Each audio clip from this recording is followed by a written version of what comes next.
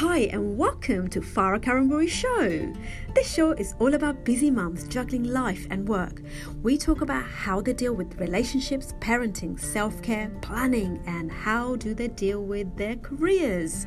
So join me every Sunday where I bring an insight to a mum who is spinning all the plates.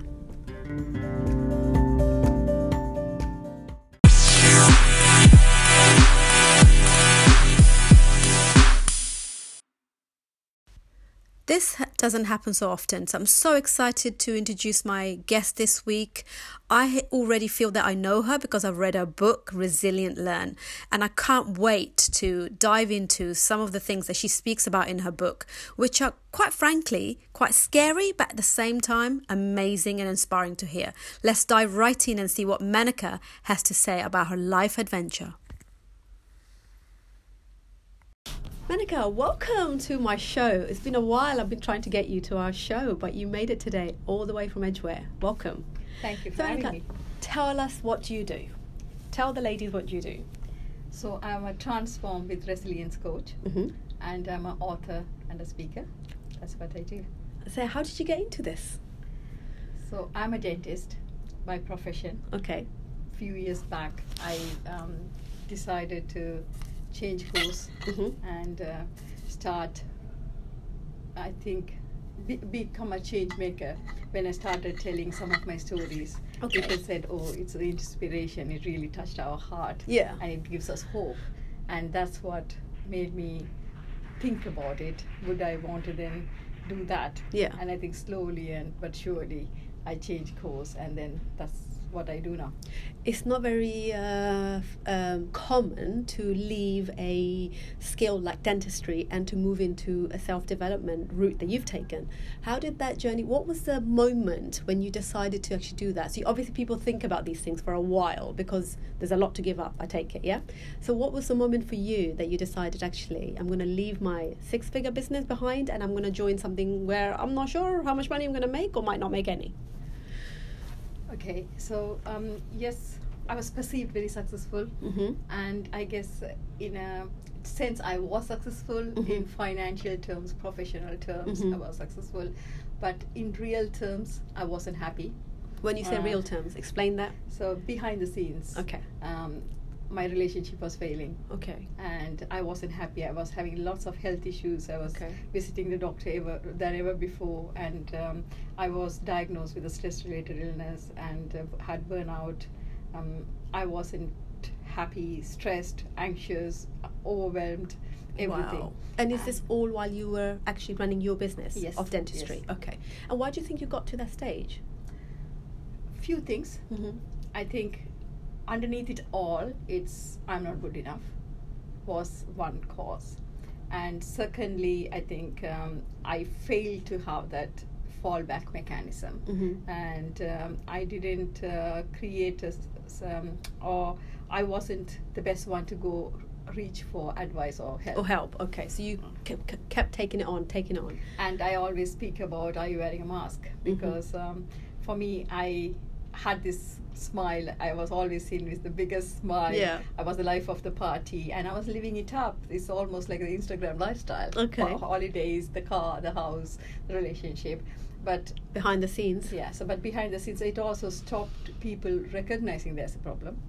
And so you put a mask on. Yes. So you can continue to turn up to work, even though you were all of those things you just said, stressed, overwhelmed, going to see doctor about it quietly, but you never let that out and never show it from your face, from your mannerism, from your clothing. No, I didn't. How many years did you do that for then? How many years did you wear the mask for? I think for a long time, at least 10 years probably. Wow. But I think it was intense in the past 5 years, 6 years. And also the other issue was, more than wearing a mask, I also then over-exaggerated, I think, in a way, how happy I was, how content I was. So you literally showed people almost like an acting, would you say? It was. Because particularly being a leader as well, and becoming a trainer, Yeah. leader, and as a professional, people come to you for guidance, help, and you always think you need to be there for people. Explain the leader role. So you were a leader in your own business? Yes. Okay. What were you doing? So I was the practice principal, and I managed to turn my turnover 5x. But I also trained dentists. I also I was a single mom, and had a long distance relationship at one point, and it all kind of contributed to it. But I just wanted to, I guess, project in that way that I could handle I can do it. I can do all of and it. Yeah. the more balls I can juggle, the better it is. Yeah. I became this person, like it's almost like being like a superhero. Yeah. Superhero, because you just want to be like that. But I think it all stems from I'm not good enough. And some people said, even as a dentist, oh yeah, you have done very well for yourself. In a short span of time, you have grown so much. Yeah. But I think it was more than that. So I thought I had to constantly step up. And I was a course junkie, so I went from one course to the other course to the other course. Within dentistry? Yeah. Right. Kept learning, kept upskilling. Yeah. Yes. So I just didn't give me space to reflect or know Breathe. about myself and what is actually going on. When I say I'm wearing a mask and I was living in a bubble, I wasn't aware of it. You just knew that. You didn't know any different. Is No, that what it is? no. So where's this come from then? Did you grow up like that? Because this is showing a high resilience right now, right? Yes. So did you grow up in that environment? What was the story behind that? Absolutely not. So Okay. as a child, Yeah. I could cry on the top, Pampered. I was pampered. Yeah. I was. I had a really loving, caring, close family. Particularly my grandmom, I was very close to, and I never felt that I had to hide behind anything, and I think I was as expressive as you can get. Mm-hmm. And then I left Sri Lanka due to the war and went to India. Mm-hmm. And I was the only person who didn't study in English up to that point. And I was the oldest kid because I was studying before and I had to discontinue and start all over again. And suddenly I felt inadequate. I felt everybody else was better than me. Which is strange, is because I had the most amazing friends around me. In India. But in Sri Lanka, were you in top in all of your classes? Yes. And you won competitions. Yes. This is from Menika's book, Learning Resilience. And there's some of the story I remember when I read it. So you were always on top of the class. Suddenly you go to India and you're on the bottom and the oldest kid because you need to start again. Yes. And you need a different language here. Yes. And what was the reason why you couldn't learn English? There's a story behind that as well, isn't there? So I learned English, but I the didn't subjects, study in English. yes, the subjects were not in English. So there was a subject English, but Yes. not every subject was in it. Was that because of Sri Lanka? What was it, because of the war, or? So what happened in Sri Lanka is till up to my dad studying, it was in English medium. Yeah. And then the system changed, and they made it. Everybody studies in their own mother tongue. Which is?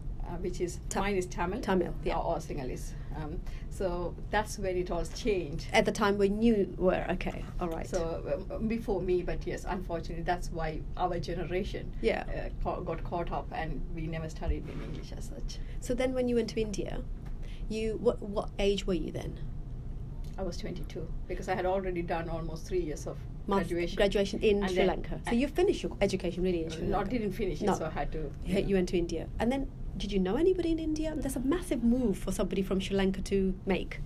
I didn't know anyone except one of my closest friends' sister got married to an Indian. Okay. So I only knew them. Okay. I lived with them for a while.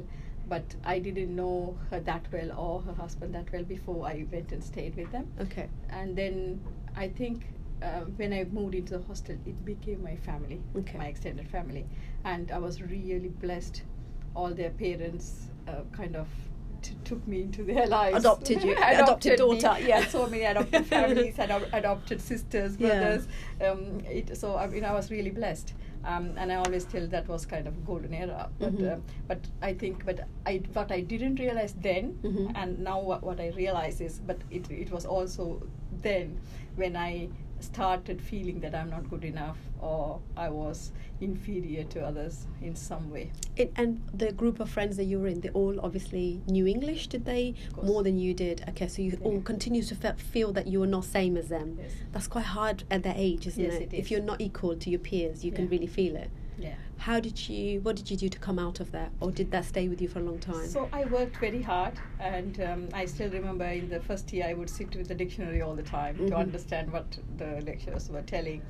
By second, third year, I was better, and I continued to become better, and I never failed any exam, so I just did it well. And then I started teaching undergraduates in India, then got married and came here. When I came to the UK, that was another story, because not only the inadequacy of English was a problem, but it was more of the accent, because I always felt, can people understand me? Can I understand others? And so it just kind of stopped me totally doing any presentations. As from a kid who loved speaking, won competitions, and then I became this person, I would do anything to prevent me from doing a presentation. Oh my God, because you're so fearful of your accent. Yes. So now you can speak the language, obviously, because you've learned it, you worked really hard. But now this was next step. Yes. Now it's almost a step ahead, because now English is language of this country. And now you think, oh, how am I going to fit in with these people? Was it really important to fit in? Is it quite important to fit in? I think for me it was always because I didn't realize it. But when I look back on it, I think it was always my number one criteria to fit in, because I think I thrive under a community environment. Yeah, significance, isn't it? And we all crave it. We want to fit in. We don't want to stick out, stand out. And that kind of explains why I changed the way I dressed up when I was in India. I learned the language Hindi, which I only knew one word. Oh, so you didn't know that language either? No. Wow. Okay. So I learned it. I'm fluent. I speak to my patients here. I now speak to everyone in Hindi. So I think looking back on it, now I understand it's very important for me to fit in. And then when I came to UK, I'm sure like people who know me, then I changed my way of dressing, the way of speaking. And I think other than the accent, the other limiting thing I had was the vocabulary. I always felt I didn't have the mastery of the language, though I could speak and write, but I didn't have the mastery of language as a local. Yeah, as a local, exactly. And particularly working as a dentist and a trainer, you look around and you see, you're not on par. Yeah, you felt inferior at times, yeah. Did anyone ever say anything like that to make anyone ever make a suggestion or suggestive comment that you may have got upset? Yeah, so I wrote this article about being a highly sensitive person recently, and I wrote on it because like people will speak to me, like a normal conversation, and then suddenly when they realize I came from Sri Lanka, went to India, and I didn't study in English, and so you have done very well for yourself, isn't it? I think they meant it probably as a compliment, or I really don't know how it was meant. But if it was me today, I would be saying, yes, I had to work doubly hard. Thank you for recognizing it. But at that time, it affected me. I felt they are saying almost you're inadequate. Yeah. Why are they making this comment full stop? Why can't they just accept? 100%. So I always felt that I have to prove a point. I have to work harder. I have to be there. Yeah. So I think it kind of put additional pressure at the time. Yeah. So when you were going through, so you came to England. You are in brand new house, never been here before, is that right? Yeah. You were married then? Yes, I got married and came here, yes. Okay, and you had a child or not then? Yes, not before I came here. So you were here as married, and then what was your first year like in here? What did you do? It was very different. You were already trained as a dentist by now? Yes, I was, but I had to re-qualify here. Because that's what the rules are of this country. Okay. So I had to... I decided not to study for a while because I wanted to have a child, because I got married a bit late as well, and the pressure on a woman to have a child, I guess, in a way. But I wanted to have a child in a stable environment, like I wanted to have a house and whatever. So that's what I think we're used to. So I decided not to study for a while. I went to work as a receptionist and then a practice manager, and then only after 2 years I decided to do my exams. So that itself was hard to do that. And on top of it, like even when you go on a tube, nobody smiles at you or nobody speaks, and was that quite a shock to you? Yeah, that's something that we are not used to. Yeah. And coming from having close family, close friends, love, support everywhere. And then I suddenly came, and I almost felt isolated in a way. I was married and to a good person, but I think I didn't have that fallback system. A connection? My brother lived here, but he lived a few miles away, and we used to speak every day, but it wasn't the same. I felt, and also I became this person then again. I think when I came here, I became this person who was driven and who have to, I think stability is what I was looking for, and I just wanted a house, I wanted a stable income, I wanted a stable, nice house to live in, and husband, wife, and a child. Yeah, something very basic that's required, and you wanted that first and foremost. Yeah. What happened then? When did you fall pregnant then? So 2 years later, okay, I became pregnant. At the same time, I decided to do my exams. Okay, wow, you like to push hard, huh? Literally, okay. I think it's been my theme of my life. Yeah, I think so. So I remember doing my first exam, and I was 3 months pregnant, and then I was 6 months when I had another exam, and 7.5 months pregnant when I did the exam, and then it wasn't the final exam, but a different exam. Okay, but. And I still remember, like, I was, like, people were like, don't have the baby kind of thing. I was like, but what was interesting is having a child. I didn't, of course I was happy, but it was, my daughter landed up being in the neonatal unit for 10 days. My dad at the same time had a heart issue back home. Oh, God. So it was a difficult time for you, as such. And we overcame it. But I think it puts additional pressure on a family. And then I decided to obviously become a dentist. My daughter had to go back home for a while so that I can do my exams. And then I was having this hamster wheel lifestyle. I was always rushing. I was becoming this superwoman. I wanted it all. I wanted a good career. I wanted to be a good mom. I wanted to be a good wife, and I wanted to have a lifestyle. And I think it's so hard, and you are so caught up in it, you lose yourself. And I think that's what happened. And unfortunately, the pressure, and I went through a divorce. Oh, really? So they started then, really? Because normally divorce is the last. What's the word that I'm looking for? The last nail in the coffin. So beforehand, all the preparation is done towards a divorce. So so your relationship broke down quite early on then? Yeah, I think if I reflect back on it, and it's like having two imperfect people making it perfect, which obviously we failed to do. And I think the pressure around us definitely had a contributing factor on it. I don't overanalyze it now. It's done, dusted. We have moved on with our lives, and but what it also teaches me is it's all part of the story. Part of your journey, isn't it? Yeah, absolutely. It's all kind of teaches you a lot and helps you, and probably you are the example sometimes to other people how to be and how not to be. Yeah, exactly. So looking back then, if you had to change something, what would you change? Take one step at a time. Okay.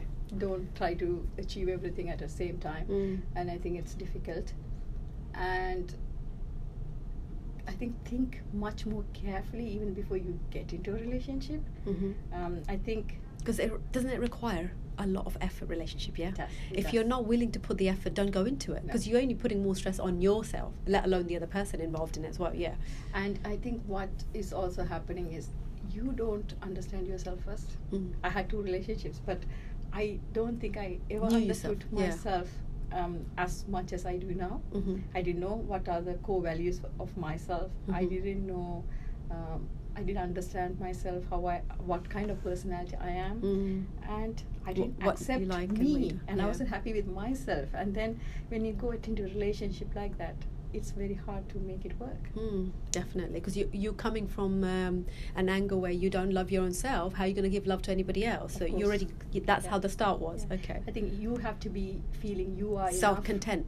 And you love yourself So now you can, and then you can. Now you can create something beautiful out of it, because both people are in that. It's hard, isn't it? But isn't this what you've just said really, really hard to achieve, isn't it? It is. Sometimes people have to have 2 or 3 marriages or 2 or 3 long-term relationships to get to that, because people.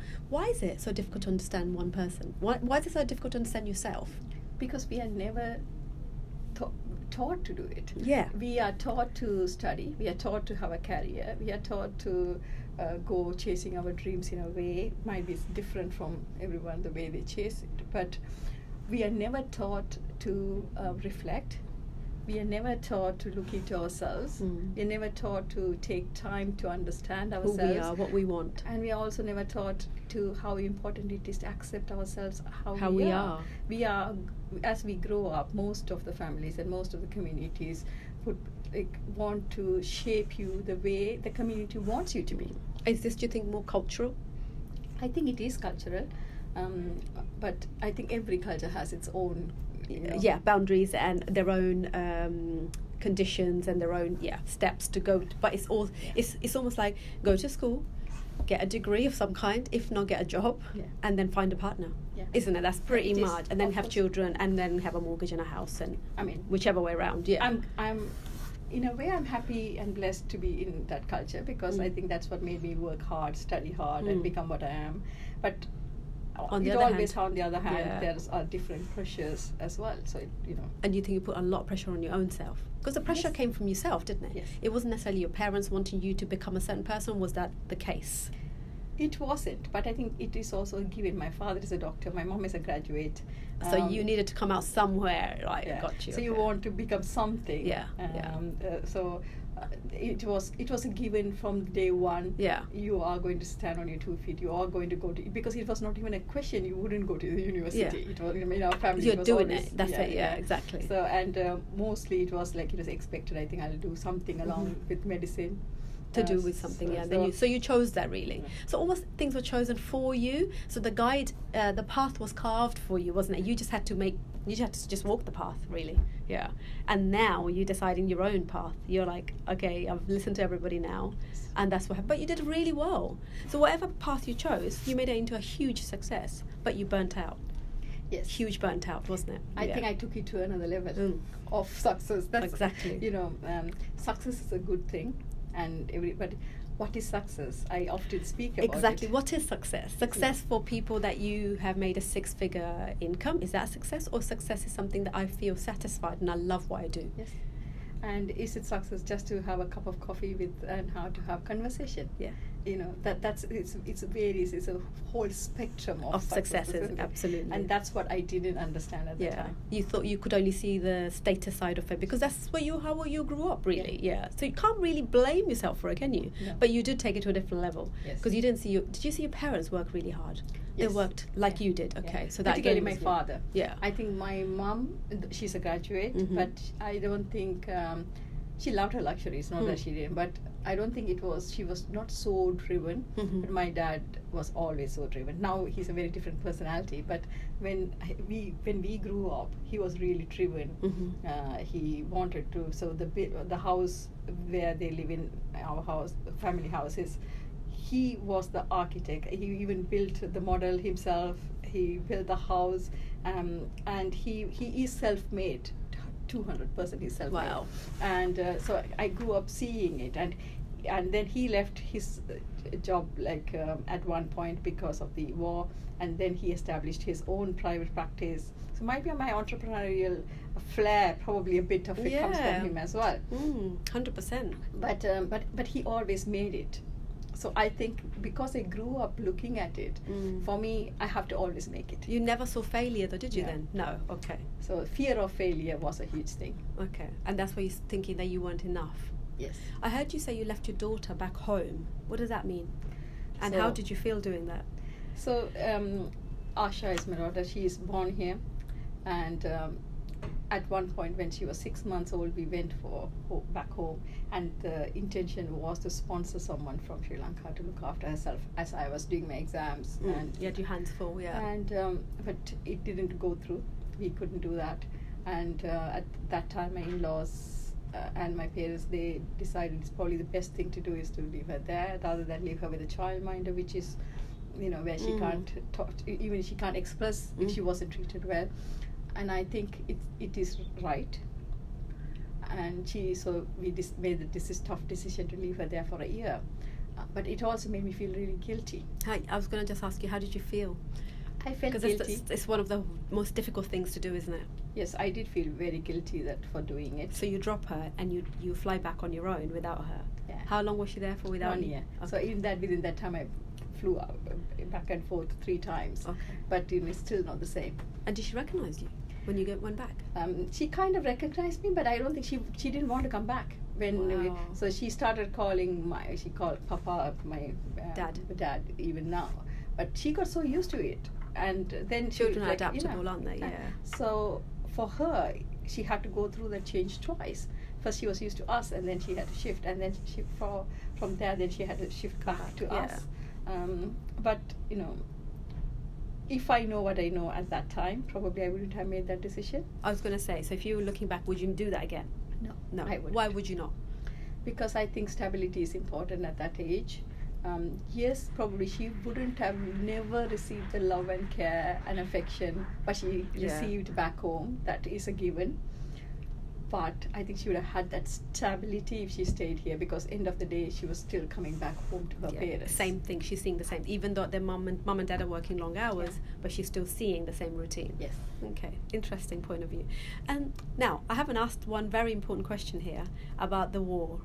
I mean, in your book that you've written, you have explained so much in detail your close encounter with death, and your parents and your brother and everybody who went through it. Talk to us about that a little bit. How did you survive that? So how you don't know next day you're going to be, what's going to happen the next day. Was that unpredictable? So in the beginning of the book, I speak about being in the bubble. I almost grew up not knowing there's a war, because we always lived in different parts of Sri Lanka, and we integrated well with all the communities, and so I didn't even know there was a tension. And then suddenly, when I was around 9, I had the first close encounter to death, because someone was getting into a coach where we were traveling, and they wanted to kill all of us. My God! So where were you going? You were with your mum? So my dad was at that time working somewhere else, and so with my mum and my brother, we were traveling back, and that's when back from seeing your dad. Yes, you were coming home. But I think it also taught an important lesson. People who wanted to kill us, and the person who put their life on line to protect us were from the same community. Yes. So tell us a little bit about the war. What war this is? Just for it's the between listeners. 2 different ethnicities. We speak different languages. The war is within the country, not outside. Yeah. Okay, right. So was there a name for this war? They call different names, but I don't really like to brand it in any way. Okay. It was a internal between 2 communities. Is it religious? No, it is between 2 languages and 2 communities. So it's Tamils and Sinhalese. Sinhalese are the majority, and minority is the Tamils. Okay. And so between the 2 communities were the problem. Gosh, that's scary when things are happening within your own country where you should be feeling safe, shouldn't you? Yes, it is. So this coach, it gets stopped, doesn't it? Because there's danger ahead. Yes. What did you do? And my mom said, just pretend to be sleeping. Okay. That's all. So we pretended to sleep. Yeah. And we could we could really obviously hear people walking up and down in this and coach. How big is this coach? How many people? It's just might be 40, 50 people. Okay. And then, we never spoke about it much at all later, never. Yeah. Till I wrote my book, I don't think in my family ever spoke about it much at all, except for that day when we reached back home. But what's interesting is how much of it I could really remember. Yeah. So obviously in my brain, you were 9-year-old. there. Yeah. Of course it's because it's an event, isn't it? Yeah. Do you think it might have affected you in some way? Were you scared after that?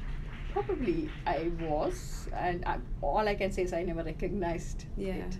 Because you explained very well in the book about your heartbeat, and you really, and your mum's like, shh, make sure you're really quiet, and your brother, you're just trying to really be silent because you don't know what the next step is. And then as the coach goes, you take a big breath of relief. And then the next big thing for me personally, although I saw death, suffering and loss all around me all the time, around 20 plus when I was in the university, I left to come I home, remember that, and yes. the coach got stopped, and I had to walk through the jungle for 10 days. I know, my God, that's just, on that alone you could make a documentary. So tell us about this, because I'm so interested in walking through a jungle with complete strangers, didn't know who they were, no food, because you ran out of the food, didn't you? There was nothing left yet. What happened? So it was we had a sandwich because it was 6 hours, supposed to be 6 hours journey, and a water bottle. Yeah. And got down, and we had a choice to make whether to go back or go forward.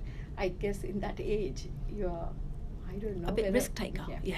I don't know whether I was strong and resilient or I was foolhardy. I absolutely have no clue. But you think, Either way, you made a decision to go. But you never think like that. So I'm like, let's go. Yeah, I was like, so we went, and then obviously as you walk, you get to know it's not as easy as it is. Did everybody do exactly what you did, or some people went? It was only 10 of us, or 10, 12 of us decided to move on, and I really don't know what happened to other people. Okay. So, and then we did spot other people here and there, like, so I'm like, okay, fine, we are not the only people in this jungle.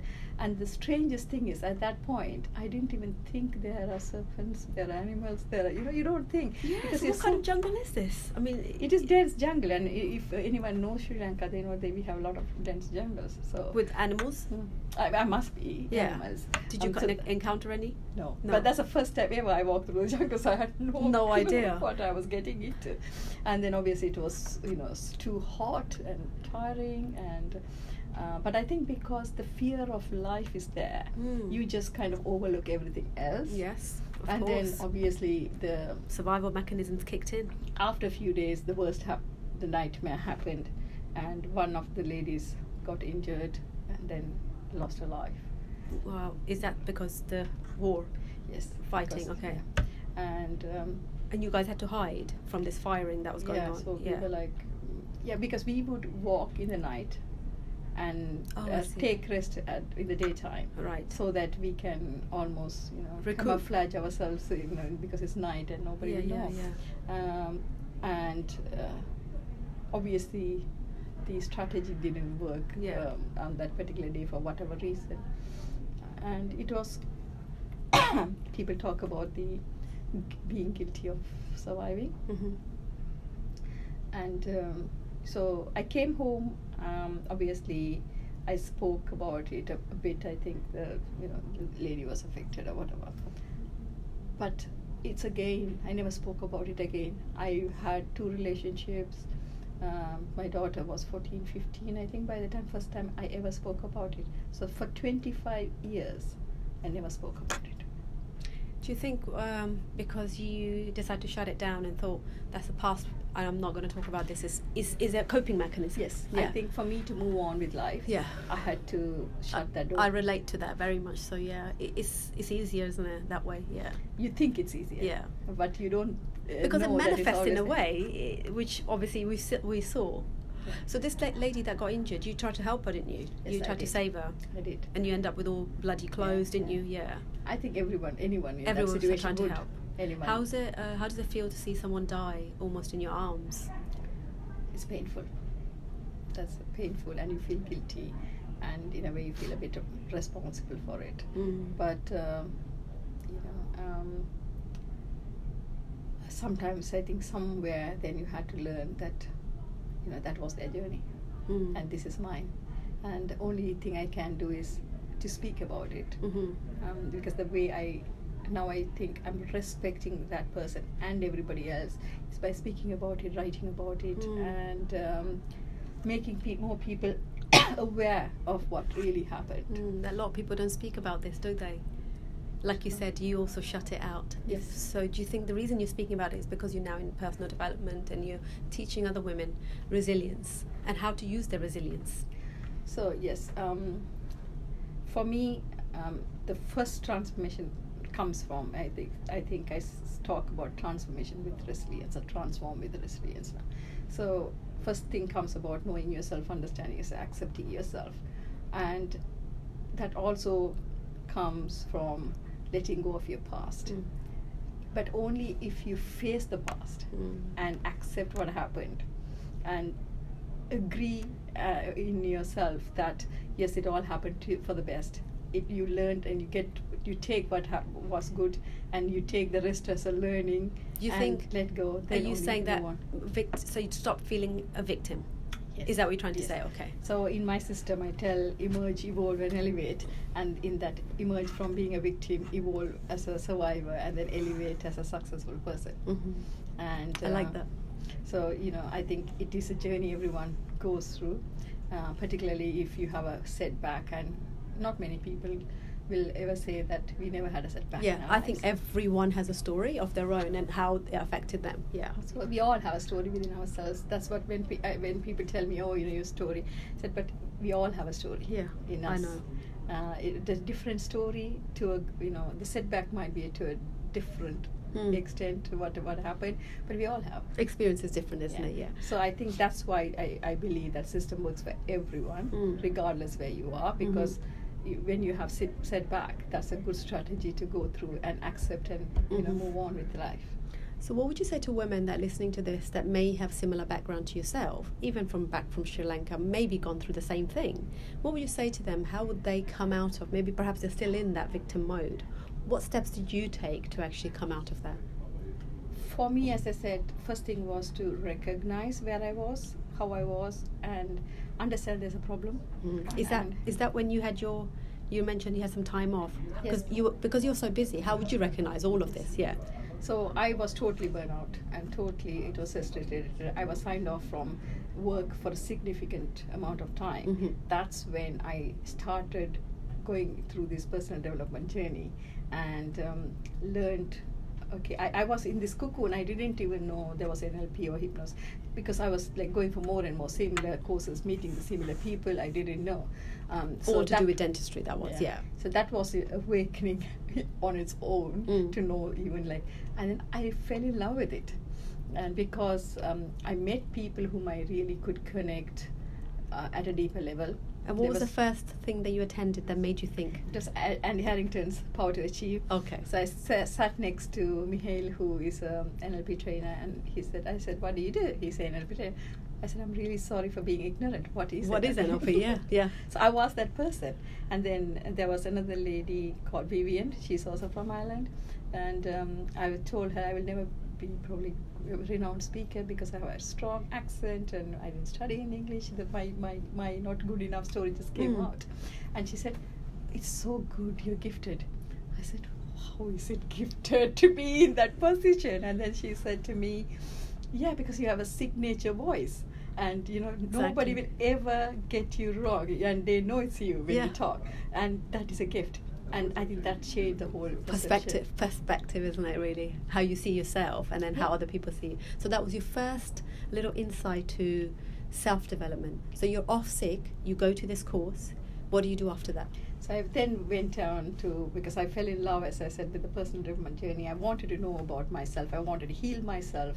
And I have been to psychotherapists. I have had proper treatment. Okay. I went for counseling. I also went to do the NLP for myself and had timeline therapy done on me. And then I liked it. So I went and got trained as an NLP trainer. Then I went and did hypnosis. And then I went and did a leadership course with Cambridge, and I already had an education certificate. So I was then I started helping people.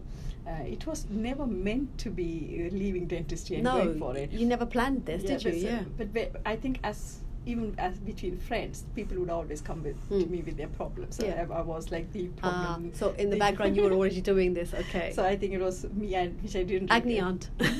It is agony aunt. And it was really strange. One of my friend was telling 2 days back, you should speak about how you know everybody's deepest, darkest secret. Oh gosh, okay. But I think when I could see that it really helped others, and people started telling, it's such an inspiration. We really kind of feel, you should help everybody else speak more. And obviously I started speaking a tiny bit here and there. Yeah. And it kind of changed. And I just, at one point, someone who is very close to me really said, oh, you have a strong accent, your English is not good enough.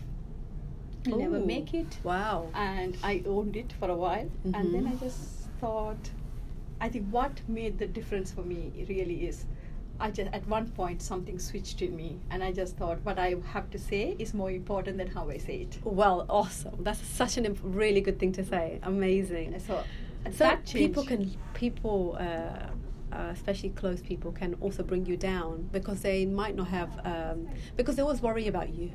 And that worry manifests in this way. Don't do this. Don't leave your identity. It's all safe. It's all this. You can't speak because your accent is this. There's so many things that you could listen to. I think their inadequacies, their fears, their world, they try to pass it on to people around them. That's what happens. And sometimes it doesn't fit in their world, and it's not comfortable for them. And instead of saying it's not comfortable for them, they say it to the person. Yeah, you're absolutely right. And once you know this, you can then become more self-sufficient, self-regulated. So in future, when you get comments like this, it might not be comments like this, it could be something different, but the feeling is the same, isn't it, of inadequacy.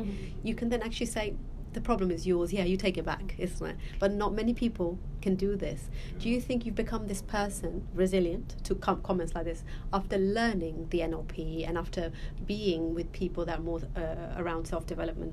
Of course. I think I love the community of self-development people because they like-minded. Yes, they're but more than that, I think they know themselves. They try really hard to understand the other person as well, and because they're so happy and content within themselves, they're so happy to accept people however they are, rather than changing them or putting things on them. And they're always happy to support each other and make them grow, and that's why I think I thrive in that kind of community.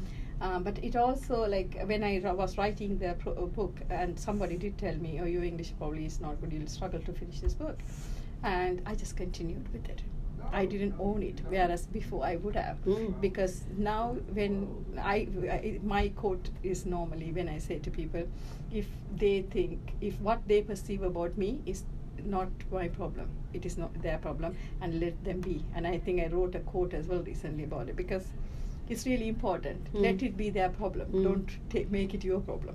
100%. And it's so important to remind yourself of this, because you could really get sucked into this. Of course. Because the other side of this is that you could have stopped all of this. The other side of this is that you could have just cut this journey in half, gone back to dentistry, perhaps burn out again, because that's not what you really want to do. Although you liked it, but that's not where your final path, but the rest of your life you want to be doing this, helping other women. So I loved dentistry. I loved being with my patients. I really enjoyed the time I did what I did. But it is also more and more recognizable recently. But it is also a very high pressured environment. It's quite a high mental health issues are there. Stress, burnout is there. And I think people are starting to speak about it a bit more now. And I think it is also should be recognized, and that's another reason. One of my systems I created it's called Smile Serenity System. Is that particularly for dentists? Professionals. Professionals, really. It is for people who have been burnt out, stress-related illness, depression, anything like. So I always tell I'm not a trained medical person or professional, but I think when you go through it, you kind of recognize those symptoms. You've walked the path. Better. So this is how you've walked the path, and you can hold the light for these guys to come through now. Amazing. So where can people find you, and tell us about your up and coming workshops? So I'm doing one workshop on the 3rd of March. I've been asked to train at another platform for High Profile Club. And then 7th of March I'm doing a workshop myself with another friend who is a personal stylist. It's called Be Transformed in Harrow. It's a half-a-day workshop, and another friend of ours, he's also taking photographs and happy to take some headshots for them on that day. And I also do coaching. So I have my own system coaching packages. They can go and see it on my website. And tell us your website. www.menaka.co.uk. Oh, it's very simple and straightforward. And your book, what's the name of your book, and how can they find it? So it's Resilience Learned, and it's on Amazon, or they can contact me if they want to get it. It's available. I'm happy to send you the link, and you probably have the link. I have. And if somebody wants to just talk to you privately because they've heard this, how should they contact you? So they can, through my website, they can send me an email. Okay. And or if they want to send it straight, it's menaka@menaka.co.uk. Perfect. And did you mention you have a Facebook group? Yes, I do. Okay. And this is a private group? Yes. So Okay. it is Menaka, then it's Transform with Resilience. Okay. And then if it's a woman, it is Women Empowering Global Women. Oh, wow. Is that your Facebook Yes. group? Okay. And they can just join that group? Yeah, there are 600 women in that group. Okay. Oh, lovely. Fantastic. Thank you so much. Now, what's your biggest fear? I ask everyone this question. What's your biggest fear? The biggest fear, because I have such a big dream, I want to be creating impact as big as I can. How big? Have you got a number? I want to be 100,000. 100,000? Yes, I have never said that loud Oh, before. now you said it. Now you've said it. You know what you're like. If you say something, you make it happen, don't you? Yeah. Yes. And so I want to become an international renowned speaker. Mhm. I want to be this person who people think, if I go to her, she will definitely make a change, Mhm. make a difference in my life. Yeah. I want to be that person. And my dream, which I have hardly ever spoken loudly, is to, if possible, to collaborate with someone and build a really good hospital back home where I come from. Oh, okay. And what's the reason behind that? Why hospital? So we do have a government hospital. We do have a couple of private hospitals.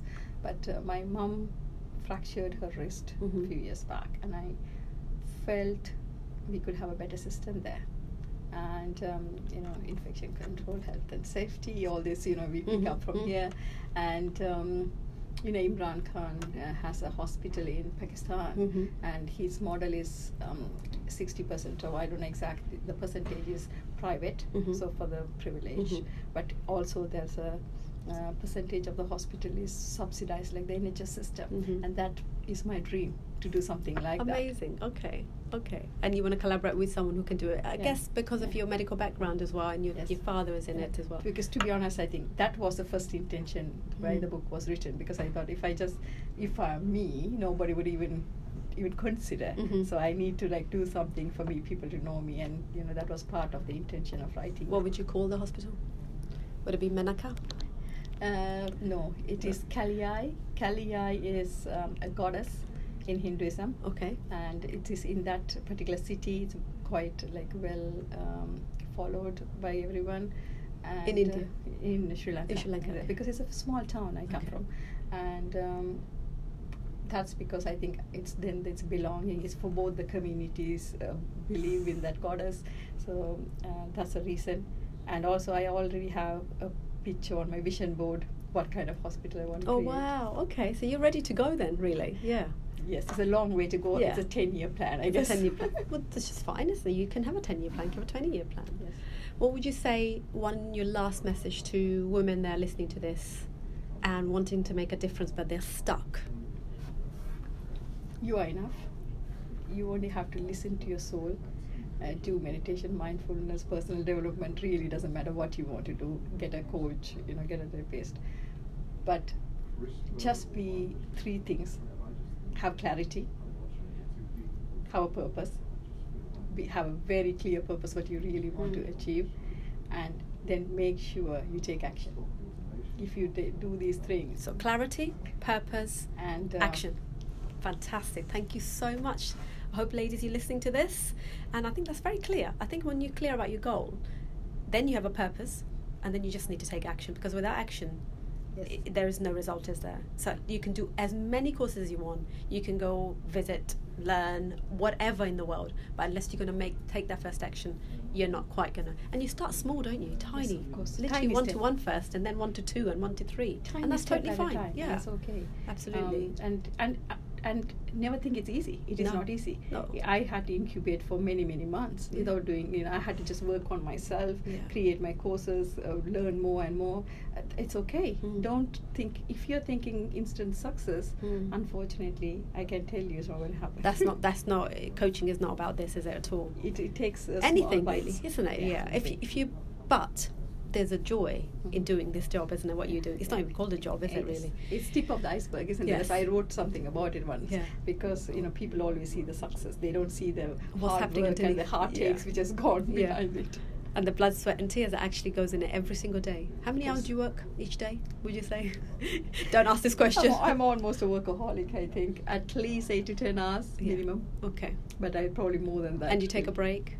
I do. You do take a break. Now, is this because you've learned about the burnout? You know, yes, it happened to you once. I have. And I think I do journaling, and I write about what I'm grateful for. So attitude of gratitude. Gratitude is quite important for you. 3 things in the morning, 3 things in the evening. I also write how I have been helpful to someone else who has helped me. Oh, that's a really good idea, actually. And I write the night before what I want to do the next day. It might not go to the plan, but at least you have a plan. Yeah, and you do that most days. Yes. Yeah. And then your daughter, you've got to stop just to spend time with her. Yes. Yes, I do. But I think she's at an age. She's she quite self-sufficient. Yeah, she's self-sufficient. She has her own friend circle. Yeah. She loves to go out with them. Yeah. And she's a good kid overall. So what kind of relationship do you have? Like any other mother-daughter relationship, I think sometimes it's very rosy, it's lovely. Perfect, loving. And then sometimes, we are in that zone, we need some space from each other. Please keep away from me. But, it's all good. You mentioned a really good point, actually, when we were sat outside, about not feeling guilty anymore. That's a really important point for mothers. Tell us about that.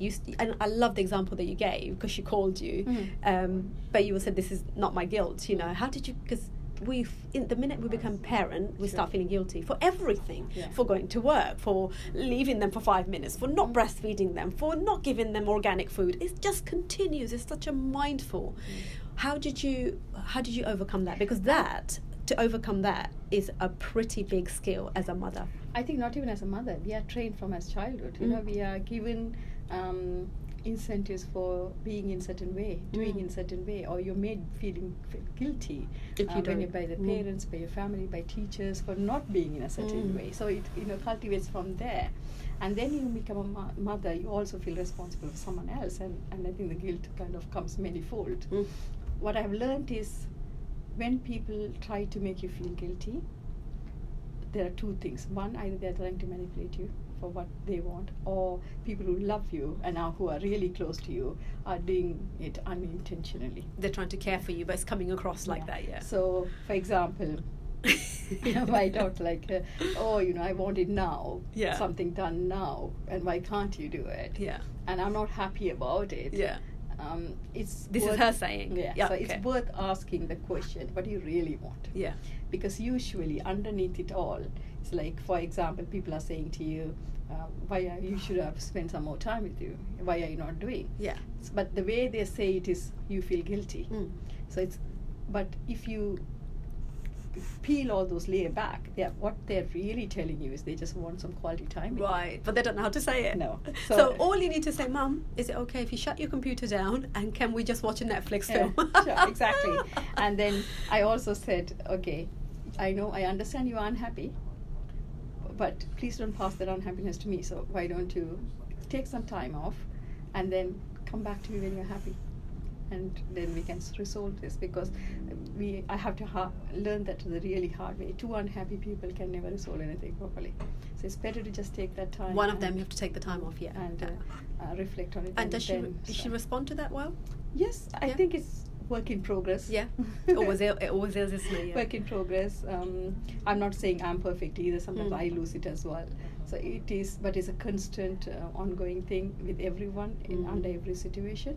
But I think I used to feel guilty all the time, but now I don't, as much as I can. Great, great self-care, isn't it? Beautiful to hear that, really. Yeah, so I'm just also learning to tell people, what do you really want? Maybe I can help if you tell me really what you want. Yes. So get down to is it, as a coach, your job really is to get those layers off, like you said, peel the onion down to the core. And your children teach you a lot. So I would ask my daughter sometimes, can you do that? And I get upset sometimes when she doesn't do it. And one day she turned around and said to me, but you asked me, can you do it? Which means you should be prepared to take an answer, no. Or if you don't want to give an option, then say, do it. Please do it. So there's a difference. Great insight there, isn't it, really? Yeah, and we say it because we don't want to ask, but we want them to do it. Yeah, I think it's a bit messy. We're sitting on a bit messy, absolutely. We're sitting on the fence there, really. Yeah, we do the same thing in our relationships, and we do the same thing with our children. Really, we just want to say a clear line, but we need to say in a way that doesn't really, in a polite manner. Yeah. But that's a skill, isn't Yeah. it? To get the other person to understand your point of view in a polite manner. And also show your vulnerability. Tell, Yeah, I'm really vulnerability, struggling yeah. with it. Yeah. I'm really tired. Yeah. Can you please do it for me? Yeah, exactly. Because I think if somebody said it like that, I can't say no, Yeah. because I've just seen your face. I'm like, oh my God, of course I can, but if you say, could you do this for me, yes or no, I'm like, no, why can't you do it yourself? Yeah, exactly that. Perfect. So that's children teach you a lot. Yeah, you said. and I think it's like Brené Brown, isn't it? Strength Yes. in vulnerability. Yes, and yes, yeah. it took quite a few years for me to learn it, but yeah, it is powerful. Who do you listen to on podcast? I listen to Brené Brown. Okay. I listen to Mel Robbins. Yeah. Oh, I love Mel Robbins. And I listen yeah. to Oprah's Super Soul Sound. Oh, I all love the that time. too. And because I relate to her difficulties and how she has evolved and what she has come through. And I listen to lots of people, Dr. Joe Dispenza. Okay. And I listen to a lot Many of different things. Is that? And you always learn. Yeah. What book are you reading at the moment? It is. I read one thing before this. Yeah. Now it's Miracle Morning. Miracle. Oh my God, that's on my list to get. So I have Audible, and you put your wish list in it. That Miracle Morning is on there, and women are from Venus. Men are from Mars. That's it. That's my next one, because just to understand our relationship and understand the other side. I did read it. You read it? Yeah. But I think I have to reread it. Okay, I'm sure it's another layer I will understand. And being a night owl and being the late person, I think that's why I'm reading the Miracle Morning. So you stay up quite late Yeah, and then wake up. It's very interesting. Anything strategic and anything what I have to do, it works in the morning. I'm okay with it. But if anything is creative, for my book, most of my book was written till 3-4 o'clock in the morning. Oh my God! And then I would sleep. Wow! Because that's when that's when the first 3,000 words got written, and I have understood that I'm much more creative in the evening. Okay, so you know yourself, and so you do that accordingly. If you write, are you going to write another book? Yes. Are you? Yes. Okay. Has it started already? And not really, but I think I'm planting seeds right now and in your own self. I think it will be about my coaching systems now, because I think many people go the other way around. Yeah. But I've spoken about my story first. Yeah. And someone has already asked me to collaborate to launch a journal, because I speak about journaling all the time. And to launch a journal. Yeah, Fantastic. So that's something which That's is coming up in the background. Oh, okay. Brilliant. Thank you so much. I think you've given us so much insight and things to think about that I think we're definitely going to cherish this for a long time, from a person who survived the wars to survived another country, that's India, and the language, and not feeling so great about themselves because they didn't fit in, and then survived this country and coming here and surviving that culture. You're sitting here smiling, looking beautiful. You have survived it all, really, haven't you? And now you're teaching other people how to actually do the same. Amazing. Thank you so much for coming. I'm sure you're going to be back on this podcast again with your second book. Who knows? Thank you. Thank you so much, Farah, for having me. You are most welcome.